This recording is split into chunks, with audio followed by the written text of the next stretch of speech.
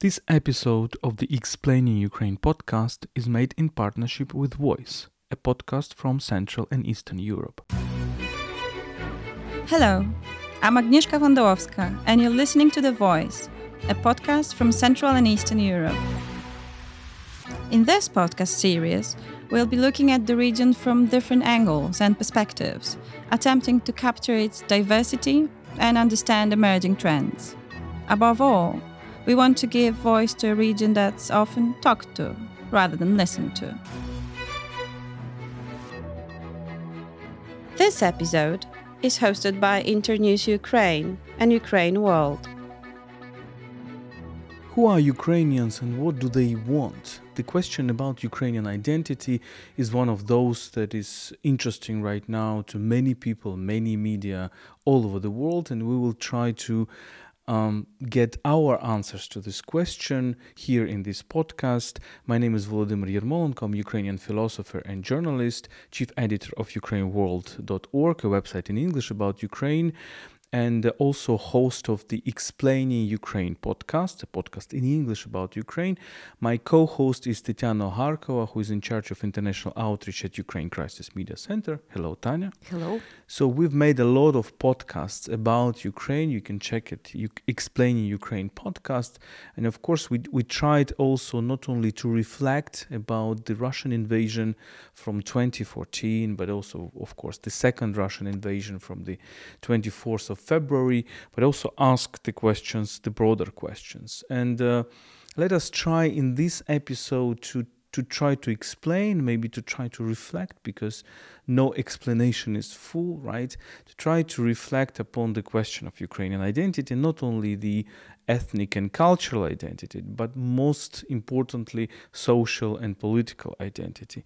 So if you are asked by a foreigner, who are Ukrainians and what they want, what do you reply?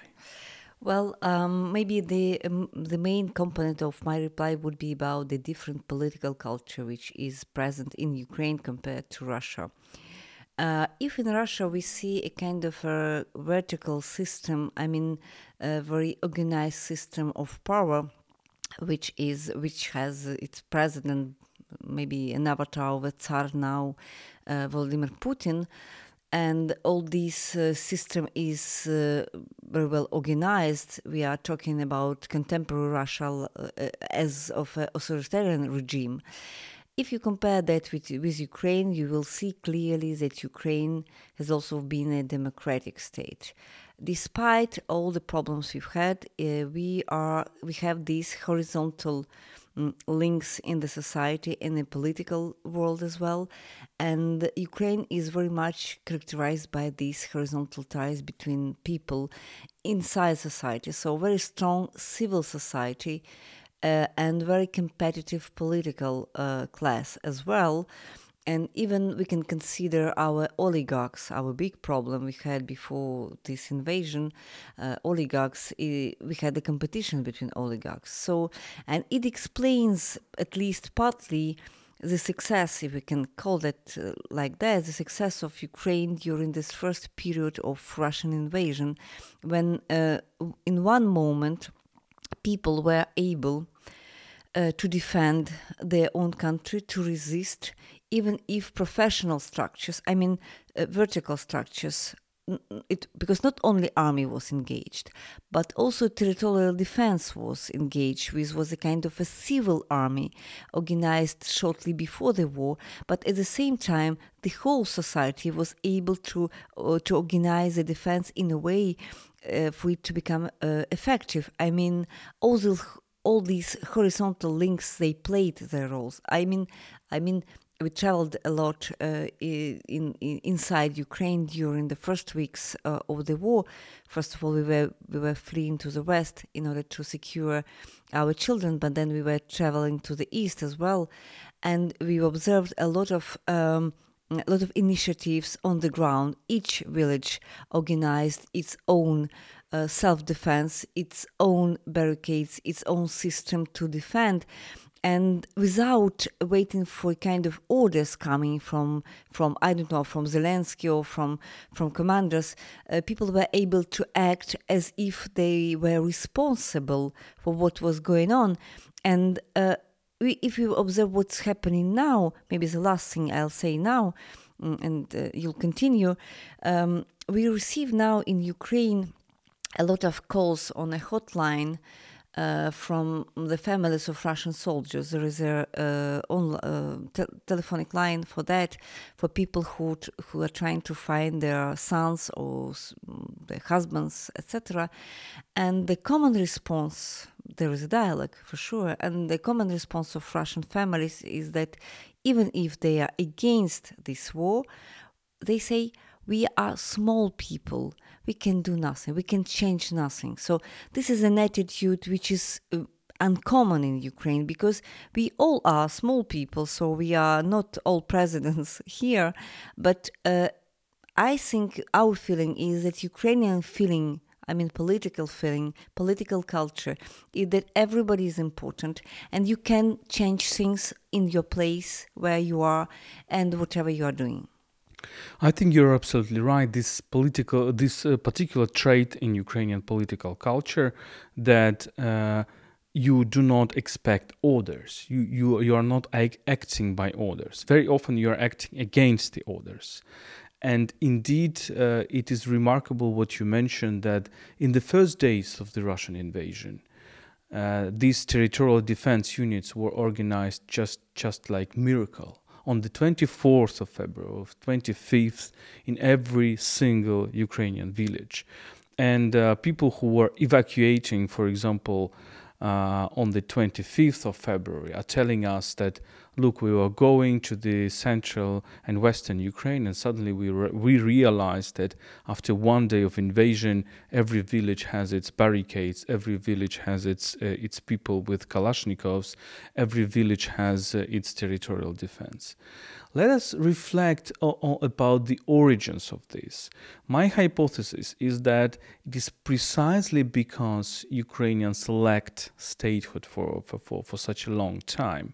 So we can, for example, talk about a proto-Ukrainian statehood in the Middle Ages, the so-called Rus, which the name which comes from Scandinavia actually, and which afterwards became the basis of the word Russian Empire. But it was the origin of it was here in Kiev, in the territories around Dnipro. It's another situation of a very irony of history, when the names travel from one geography to another. But this Rus was very much pluralistic state. It was not an empire. Sometimes people are calling Rus an empire of the Eastern Europe. It was a powerful state, but with multiple centers of influence, with multiple city-states. It was Kiev, it was Chernihiv, it was Russian city of Novgorod, it was Pereyaslav, it was many other towns, right? Many other cities. And it's remarkable how, for example, Ukrainian historians of the 19th century, like Mykola Kostomarov, when they were thinking about that time, they were talking about federalist eidos, the federalist modus vivendi of this medieval statehood. And by federalist, he actually meant pluralist, right? So there are many centers of influence.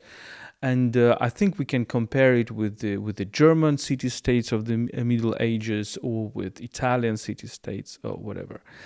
But this was that statehood. And then Ukrainians, or proto-Ukrainians, were living in kind of different statehoods, right? There was a Polish-Lithuanian Commonwealth.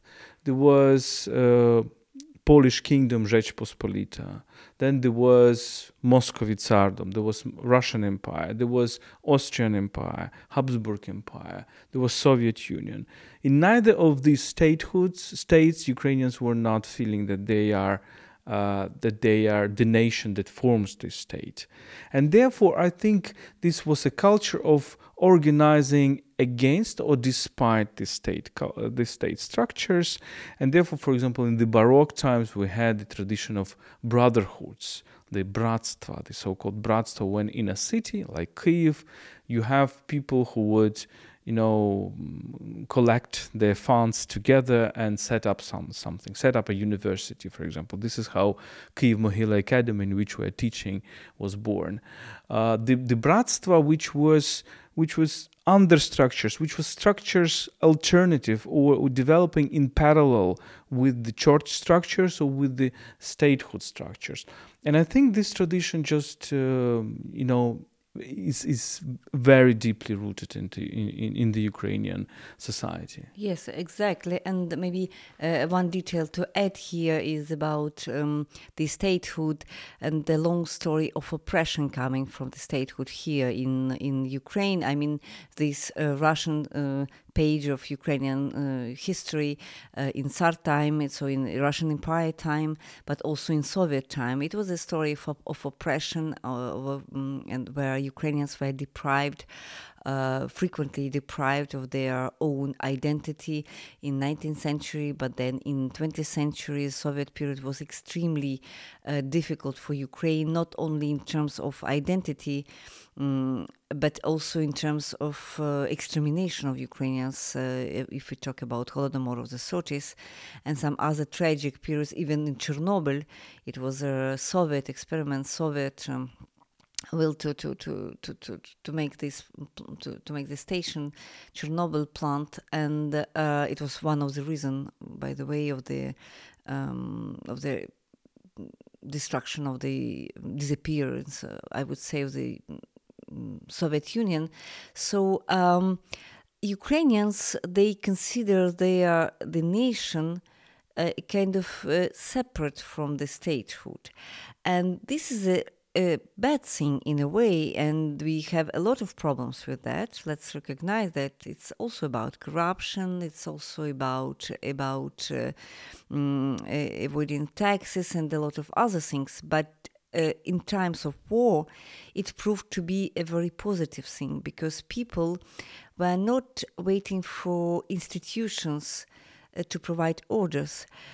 When we are talking about volunteers in Ukraine, sometimes we have problems explaining this phenomenon to our Western friends, because this is not about official associations. This is not about official NGOs, not only, at least. Sometimes there are people capable to become somebody else. I know, and to organize procedures, deliveries or processes which are not directly linked to their professional field. And this proved to be effective at times during this invasion. So these horizontal ties in the Ukrainian society, a very strong civil society, is maybe the first characteristics of what we call Ukrainian identity today. Yes, and of course, this attitude to power, to authorities, as something hostile to you, hostile to citizen, hostile to a community, something you play with, something you probably has to, you battle with, is also deeply rooted. And you're right that in peaceful times, that's a huge problem. Because Ukrainians seems that we are not identifying ourselves with state institutions. We're rather considering any state institutions as occupation authorities. But this is a weakness sometimes, but sometimes it is a strength, because as we said, the level of subjectivity, of agency of a typical Ukrainian citizen is much higher, I would say, than the level of agency of a Russian citizen, because a typical Vox Populi interview that we see sometimes with Russian citizens on media, on independent media, is that you mentioned. If you ask a Russian citizen, do you support this war? He or she would say most typically that I don't know, I have no opinion, I'm not interested in politics, but if the boss Putin decided that there should be a war, then they know better than me. Yeah. typical Ukrainian response would be, I know better than any authority. I know better than I Zelensky. know better than Zelensky what to do. I'm more competent than they are.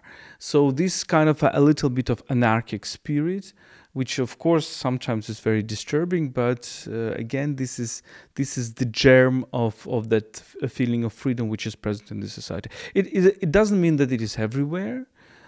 Our sociology says that there are a lot of people with this paternalistic also mode of thinking that still wait for something from the state or blame the state for anything.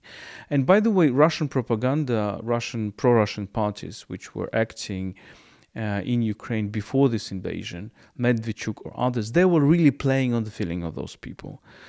Because their major message was the conspiracy message, the message of conspiratorial propaganda. They were saying, okay, the West is guilty of everything. You are small people, you do not decide anything, but there is a conspiracy of powerful players who will decide anything for you, and the key players are, of course, the kind of Western conspiracy, America, United States, NATO, whatever. And maybe one detail to add here is about purely military operation. Maybe one of the explanations we've heard from military experts, we are not military experts, but real military experts were explaining that in the first phase of this war, I mean that one which took place near Kiev, Chernihiv and Sumy, one of the key successes of Ukrainian army was that people on the ground, I mean officers on the ground, were free to choose, to take decisions all by themselves without waiting for an order coming from a center. And they knew better because they've been there was a huge mess, you can imagine. So we were not ready for the war. Nobody was really ready for the war because it seemed to be something virtual, something unrealistic, something a hybrid, but not real war like Second World War with tanks, helicopters, missiles, and so all that things. And so people on the ground were given initiative, so the right to have initiative in the place, and it explains partly the success of this resistance in place. So it is also important. So it's not a war when politicians like Putin, he commands his own army and he makes them act with a political objective, not military one, and that explains also partly their defeat sometimes, because you cannot succeed military if you have only political objectives and you don't hear your own generals or your people on the ground who explain you that this is not impossible, this is impossible, or this is risky, etc., etc.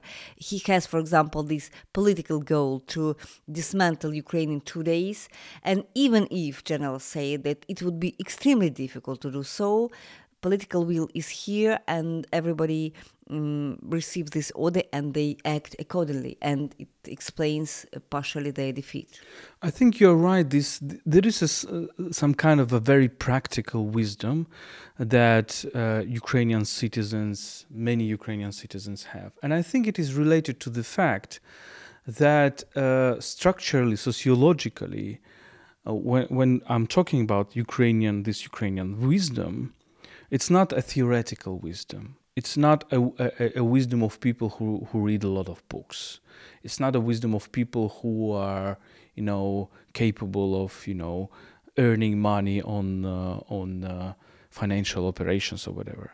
It's really the wisdom of people who are peasants, who are mechanics, who are builders, who are constructors, who are, taxi drivers, who really know how to make very practical things done, who know how to repair a car, how to repair a tank if you've never done that, but you were repairing cars and you are easy, so you learn quickly, and you become who are very creative, who know how, for example, when they have a weapon and there is a certain application to this weapon, but they can try to do it in another way. For example, to use anti-tank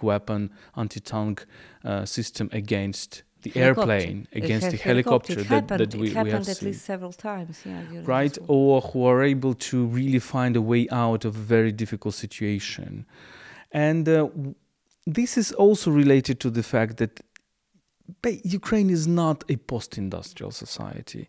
Sometimes we hear the interpretation of, our scholars, people we all respect, of course, but I think they kind of try to apply this Western model of society over the Ukrainian model of society, saying, for example, that revolutions, the Orange Revolution, the Revolution of Dignity, was made by a middle class. Or that Ukraine is a post-industrial, service-oriented society. I think it's not true, because if really these revolutions were made by a middle class, people of the cities, people of the white collar workers, or I don't know, the office workers, they will not be able to make these practical things, and they will not be able to stand for so much time. They really have, Ukrainians really have this strength of standing, of suffering, maybe very ascetic mode of life, the ability to be very ascetic, the ability to survive through very difficult circumstances, and the ability to make things, to repair things, to reuse things. I would call that Ukrainians, they live in reality and not in the real world, but not in the digital one. They are, even if a lot of people, experts say about high tech in Ukraine, about programmers from Ukraine, which they have also their own reputation, but maybe the core of the nation, which explain the core of the resistance now, they are people who can do real things in real world, not digital. It's not digital culture. And who knows the price of real things, how to repair a car, how to make it function, how to find the positions, how to treat people, how to treat wounded people, how to work in hospitals, all these kind of professions which are now very much demanded, because the war is about that. Unfortunately, this war is a real one. It's not the war we imagined a couple of years ago. We were in war for many years already, from 2014, but we were talking a lot about hybrid aggression. So we're in a kind of illusion that this is not interesting. Nobody will create a kind of this 19th century or 20th century style war now, because this is stupid. But the problem is that Russia started this really stupid war in the style of 19th and 20th century. So they're advancing with real tanks. They're using artillery as they were using in the Second World War. So it looks it's the same thing. So I think that a lot of Europeans, let's imagine, I don't know, French people, I don't know, Germans, in the place of Ukrainians, they would be not ready for such kind of violence. I mean, real violence, and it necessitates a kind of a real reaction. I mean, reaction in this real world. Yeah, so this practicality is a very interesting thing. This war is done not by intellectuals, not by opinion leaders. Many opinion leaders actually went to the front line.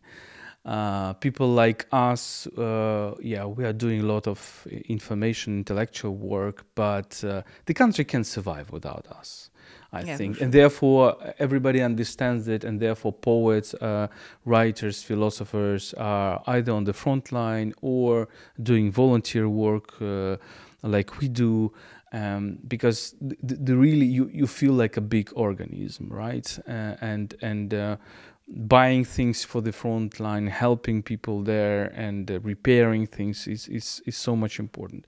So really, Ukrainians are, I would say, to summarize what we have been talking about before, this anti-tyrannical spirit is very important. So Russian political culture is top-down, Ukrainian political culture is bottom-up.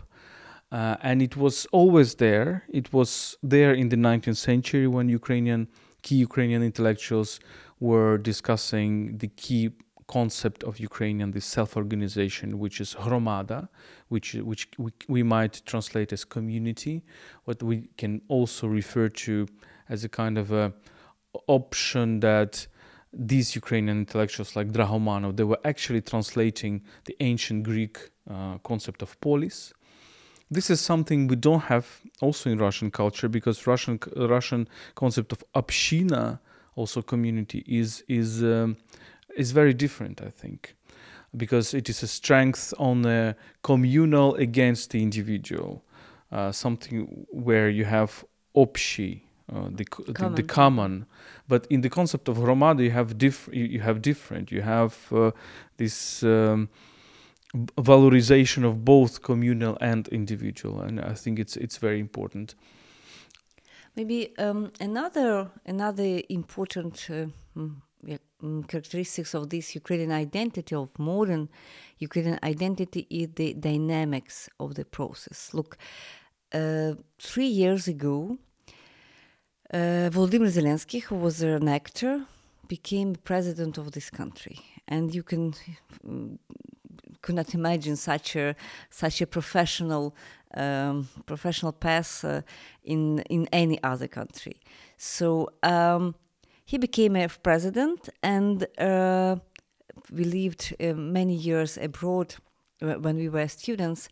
And what we've noticed here, the dynamics in the careers. You can be easily boss when you're in your 30s. You can easily start your business when you are still young, and all the speed of the process, social process in Ukraine is much higher than in any other European country. So in European countries, people, they have time. They have time for reflection. They have time. They are not pressed to when they finish school, they graduate, they have their sabbatical year, and then they reflect on what they will be doing in their lives. They take their time to sit in a cafe. So when you're in Ukraine, everything is very dynamic, and so you have to move extremely fast. And what seemed to be a kind of a populist decision of Ukrainian nation, a lot of people, 73% voted for Zelensky. It was not, in my view, it was not only because it was a populist vote, but also because it was a kind of a openness for change, and where even if everything in your life was linked with one field, you can quite easily switch to a different field. And when, for example, on the 24th of February, we've seen singers, actors, volunteers, writers, a lot of people without any military experience. Like, look, for example, Oleg Sentsov, who is a writer, who is linked to filmmaker, and who became a soldier, a simple soldier. He's still on the front line now, and what we know from his posts in the Facebook, for example, he's becoming really professional during these 5 months. So people, they didn't hesitate to change their field of professional field into a quite different field, and this is linked to a kind of dynamics when you can easily switch, easily build your career, and this kind of dynamics, it is something very proper to Ukrainian society now. This is a question of biographies. So if you want remarkable biographies, go to Ukraine. Not only now, but throughout the 20th century, you will find people whose life was broken several times. You would find people who were, executed by the Stalinist regime, for example, in their 30s, and remarkable genius culture actors. You would have people who survived through the Second World War, emigrated, and found themselves in America or in some other places.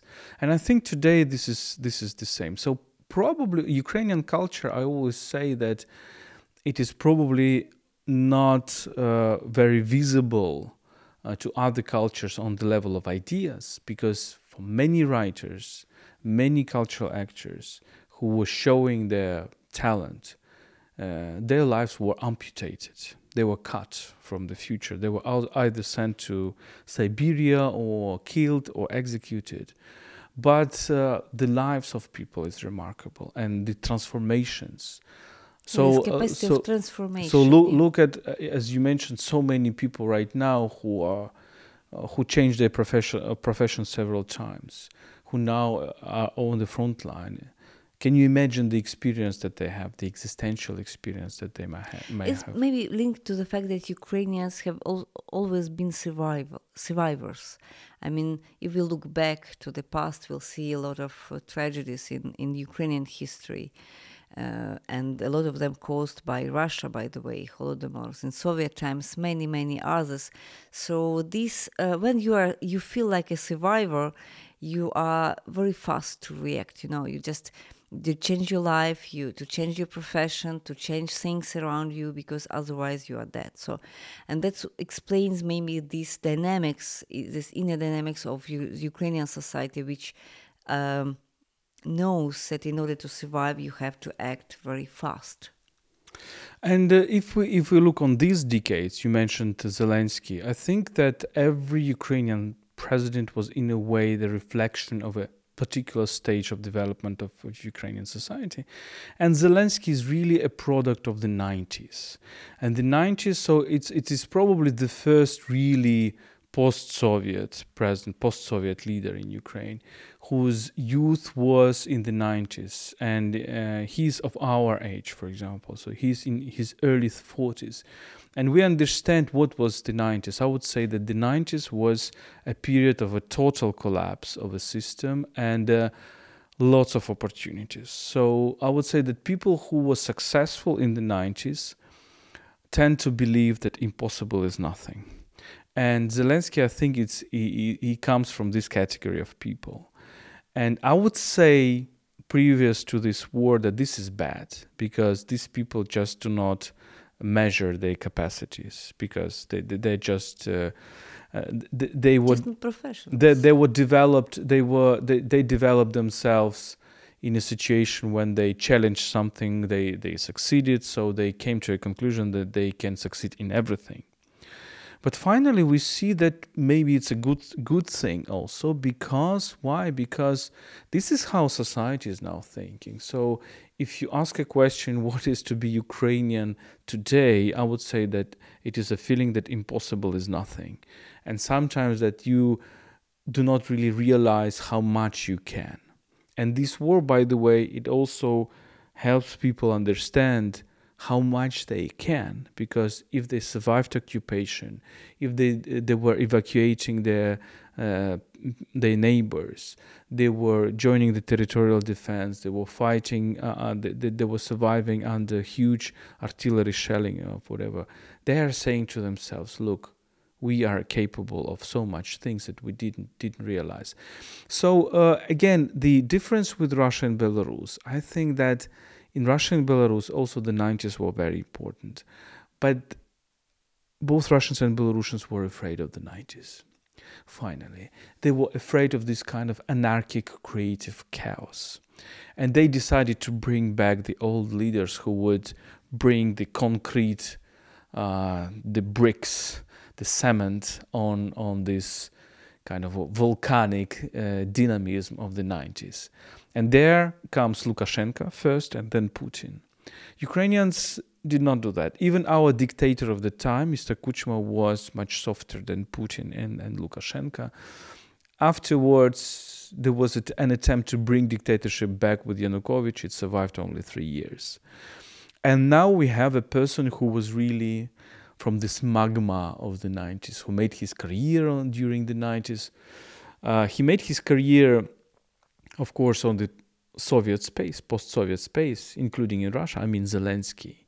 But I think culturally and socially, he's so much different, because he's the reflection of that magma, that now volcanic magma of the 90s that now is in the power. Whereas in Russia, in Belarus, partially in Kazakhstan, partially in some other countries of the Soviet Union, this magma was just destroyed by the old Soviet elites. Yeah, and at the same time, maybe an important detail here to add is that if we compare Ukraine and Russia, we see a clear difference. In Russia, president creates a neighbors for society, creates a image of a society. So for Putin, 90s were kind of very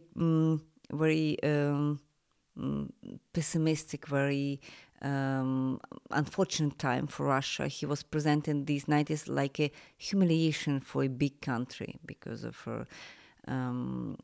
Soviet Union was gone, and all the times where this describes also freedom was equal to chaos. So, and it was also equal to humiliation of Russia. And this idea was formed in society. And the difference in Ukraine is it not Zelensky who is kind of forming what people think. Just on the contrary, Zelensky was elected because a lot of people think like he was acting that impossible is possible, that this dynamics is very good for society. So president is a product of the society, and not a society's product of what president thinks. So this is a huge difference between two societies, between two visions. It's also about this vertical and horizontal organization of a society. It's two different types of political culture, and how society functions in the end. Yes, so this is very interesting. The last point, maybe there are lots of so many issues to discuss, and if you feel a certain lack of understanding Ukraine, even after our podcast, we really refer you to our Explaining Ukraine podcast, where we also try to answer different questions about Ukrainian identity, about culture, about politics, but also, of course, about this war, about Russian invasion. So maybe the last thing I want to touch is the attitude to violence. And I think here it is very, very important how Ukrainians perceive this violence, which is happening right now. They perceive it as a repetition of the old violence. While for the rest of the world, for Europe, maybe this is something unprecedented, and still people don't understand how this is possible, how this cruelty is possible. Ukrainians really, I think many of us just intuitively, rationally understand that this is just a repetition of the past.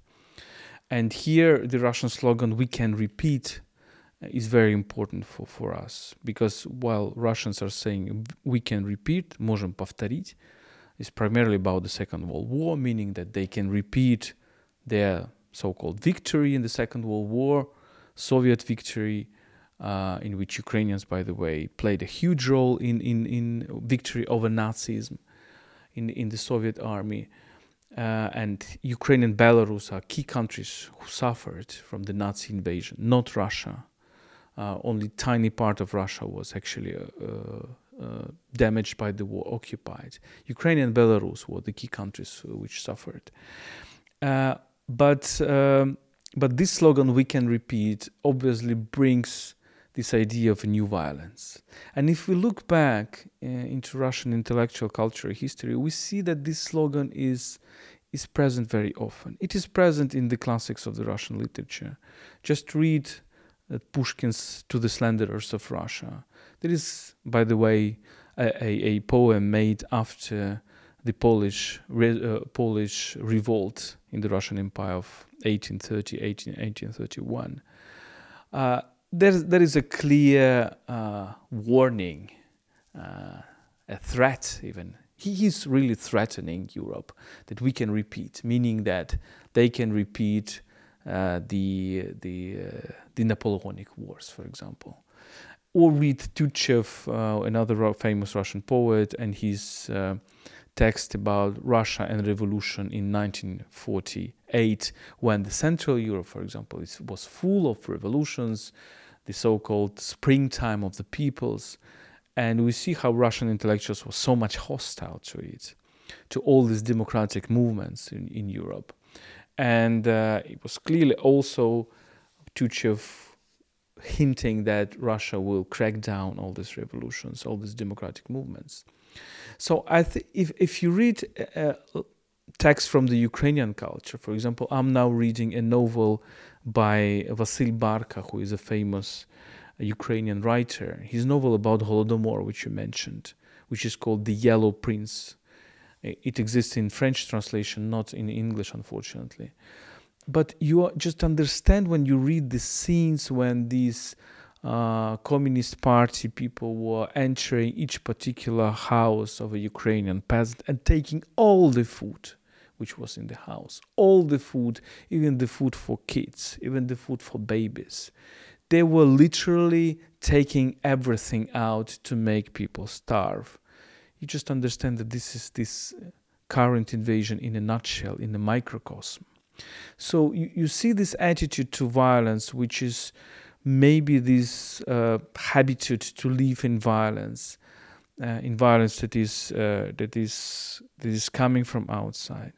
And by saying and a kind of a willingness to get rid of it finally, to liberate from it. Yes. Yes, and this issue of violence, I do like your argument here because it's quite vital and for us. But at the same time, it's also attitude to time. So when Russians say that we can repeat, we can reconstruct, there are a lot of reconstructions in what they are doing now, a lot of allusions to the past. And sometimes we just ask a question, but what is voice for? What is the project? And there's some difficulties because they are trying to repeat the story, to restore this big empire, but the project coming from the past. They don't have real ideas for the future. And in Ukrainian history, we've talked about that many times, but let's repeat it now. Ukrainians, we will never say let's repeat because our history is full of these horrible episodes, horrible times, and a lot of human suffering. So Ukrainians did everything to forget about the past and to construct a future, a different future, a future which will have nothing to do with all our traumatism in the past. So Ukrainians were about political project, social project. They are about future. And when Ukraine chose Europe as its future, European Union, this modern story of Ukraine started with the revolution of dignity of Euromaidan. It was a clear political, geopolitical choice for European Union. It was not for European bureaucracy or European rules. It was about a future project. About values, about human dignity, about the possibility to live without violence. It was also about security. This sympathy for NATO, for example, now they are extremely high. They are more than 70% now, and they were around 40-something, up to 50% before the war. So we are progressing quite quickly. So Ukraine is trying to imagine a future, and was always trying to imagine a future. And Russia, when they ask a question, what really you want now here in Ukraine, they will talk about Peter the Grand. They will talk about empire, Russian Empire. They will talk about golden times of this Russian Empire. They will talk about the past. They are not talking about their own country as about a country which suggests some alternative model to what Europe is now. I think the question of violence is really key in Ukraine striving for Europe. Maybe Ukrainians perceive Europe very naively. They maybe have this naive attitude of disregarding that violence that comes from Europe in 19th century, in the colonial times, in the 20th century, etc. But I would say I had a formula once that Europe, for Ukrainians, Europe is the progressive history of reducing the space for violence. And I think it's very valid. Therefore, Ukrainians have this dream about Europe. But coming back to violence, I think for Ukrainians, it's a big task, very difficult task, to reflect upon the violence, not only the violence against us, but also the violence which we committed, we as Ukrainians. And this is a difficult task, especially if you are again and again in this circle of violence and when you are the victim. Obviously, in the current war, Ukraine is a victim. But this is a big task to avoid a very dangerous trap of saying that all Ukrainians have always been victims. And I think this is a very dangerous trap, and Ukrainians have to avoid it and mention that there is a guilt of Ukrainians in in the massacre of Poles in Volyn, for example, during Second World War. There is a guilt of Ukrainians with regard to Jewish population here during pogroms. Some of the participation in the Holocaust, although it was not as exaggerated that somebody from outside is presenting it, but of course there is this question. I would say that our relation to the Crimean Tatars, which in our literature, especially in the 19th century, was always hostile. So we were kind of very close to this question. But still in the early 20th century, already there was huge interest to these Muslim cultures by people like Ahat Angel Krymsky, who is probably one of the best Ukrainian intellectual of the early 20th century, who was himself a Crimean Tatar by origin. So many questions that we have to reflect upon and analyze. But there is also a question about ideology, because we have this question all the time when we talk about Ukraine. So what is about your far right? What is about your neo-fascists or whatever? And it is so, we are so tired to reply to it, that the far right in Ukraine is a tiny minority, that they have 2-3% on parliamentary elections all the time, that we have a Jewish Russian-speaking president, and that we have basically a very tolerant linguistic situation. We didn't discuss it, by the way, but we discussed language in one of our Explaining Ukraine podcasts. But one very final thought is that ideologically, if you look at Ukrainian intellectual history, the conservative tradition, the far-right traditions were very, very minor. We can talk about the 30s and the 40s primarily, when all Europe was basically in this temptation of either far right or far left. But interestingly, if you look at the 19th century, Ukrainian idea was primarily identified with the socialist idea, with the idea of so-called people's movements. If you talk about the late 20th century, I think that the major line of Ukrainian thinking was something between liberalism and patriotism, kind of a, I would say, centrist right ideology. So when Ukrainians are outside of the world identified with, OUN, OPA, it is remarkably so marginal in the whole range of Ukrainian intellectual and cultural history. At the same time, we do understand that this is a direct result of Russian propaganda, by the way, just to present Ukrainians as a far right, to present Ukrainians as Nazis, and now Putin was talking about denazification as a primary objective of this war. So this is a kind of manipulation, and this is not a discourse, not a narrative which is popular in Ukraine. Most of people are centrist, are liberal.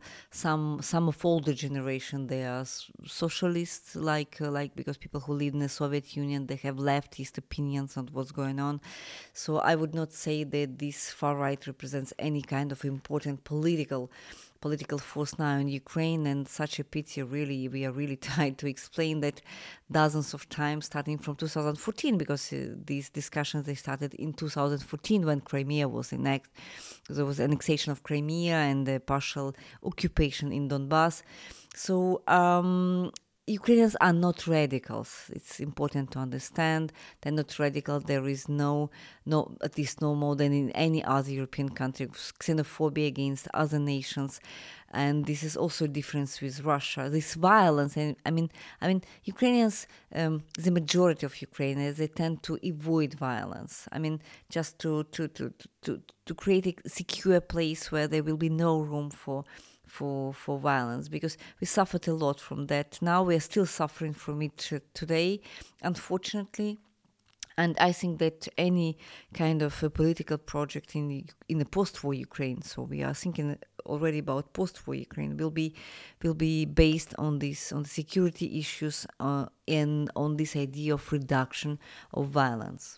So let us sum up the answer to the questions: who are Ukrainians and what do they want? I think that we try to reply it by saying that Ukrainians is a nation of Eastern Europe, East Slavic nation, which tries to bring less violence to Eastern Europe, which is trying to be less tyranny to Eastern Europe, to this geography which was for centuries a battlefield of empires, to bring a kind of a republican or democratic spirit, meaning that the spirit of a political tradition which valorizes as many citizens as possible and not this hierarchical pyramid. It's also a nation which thinks in terms of not so much of bureaucracy and rules, but in terms of real vital dynamics in the society, which can change rules easily and which can really open to any kind of transformation. So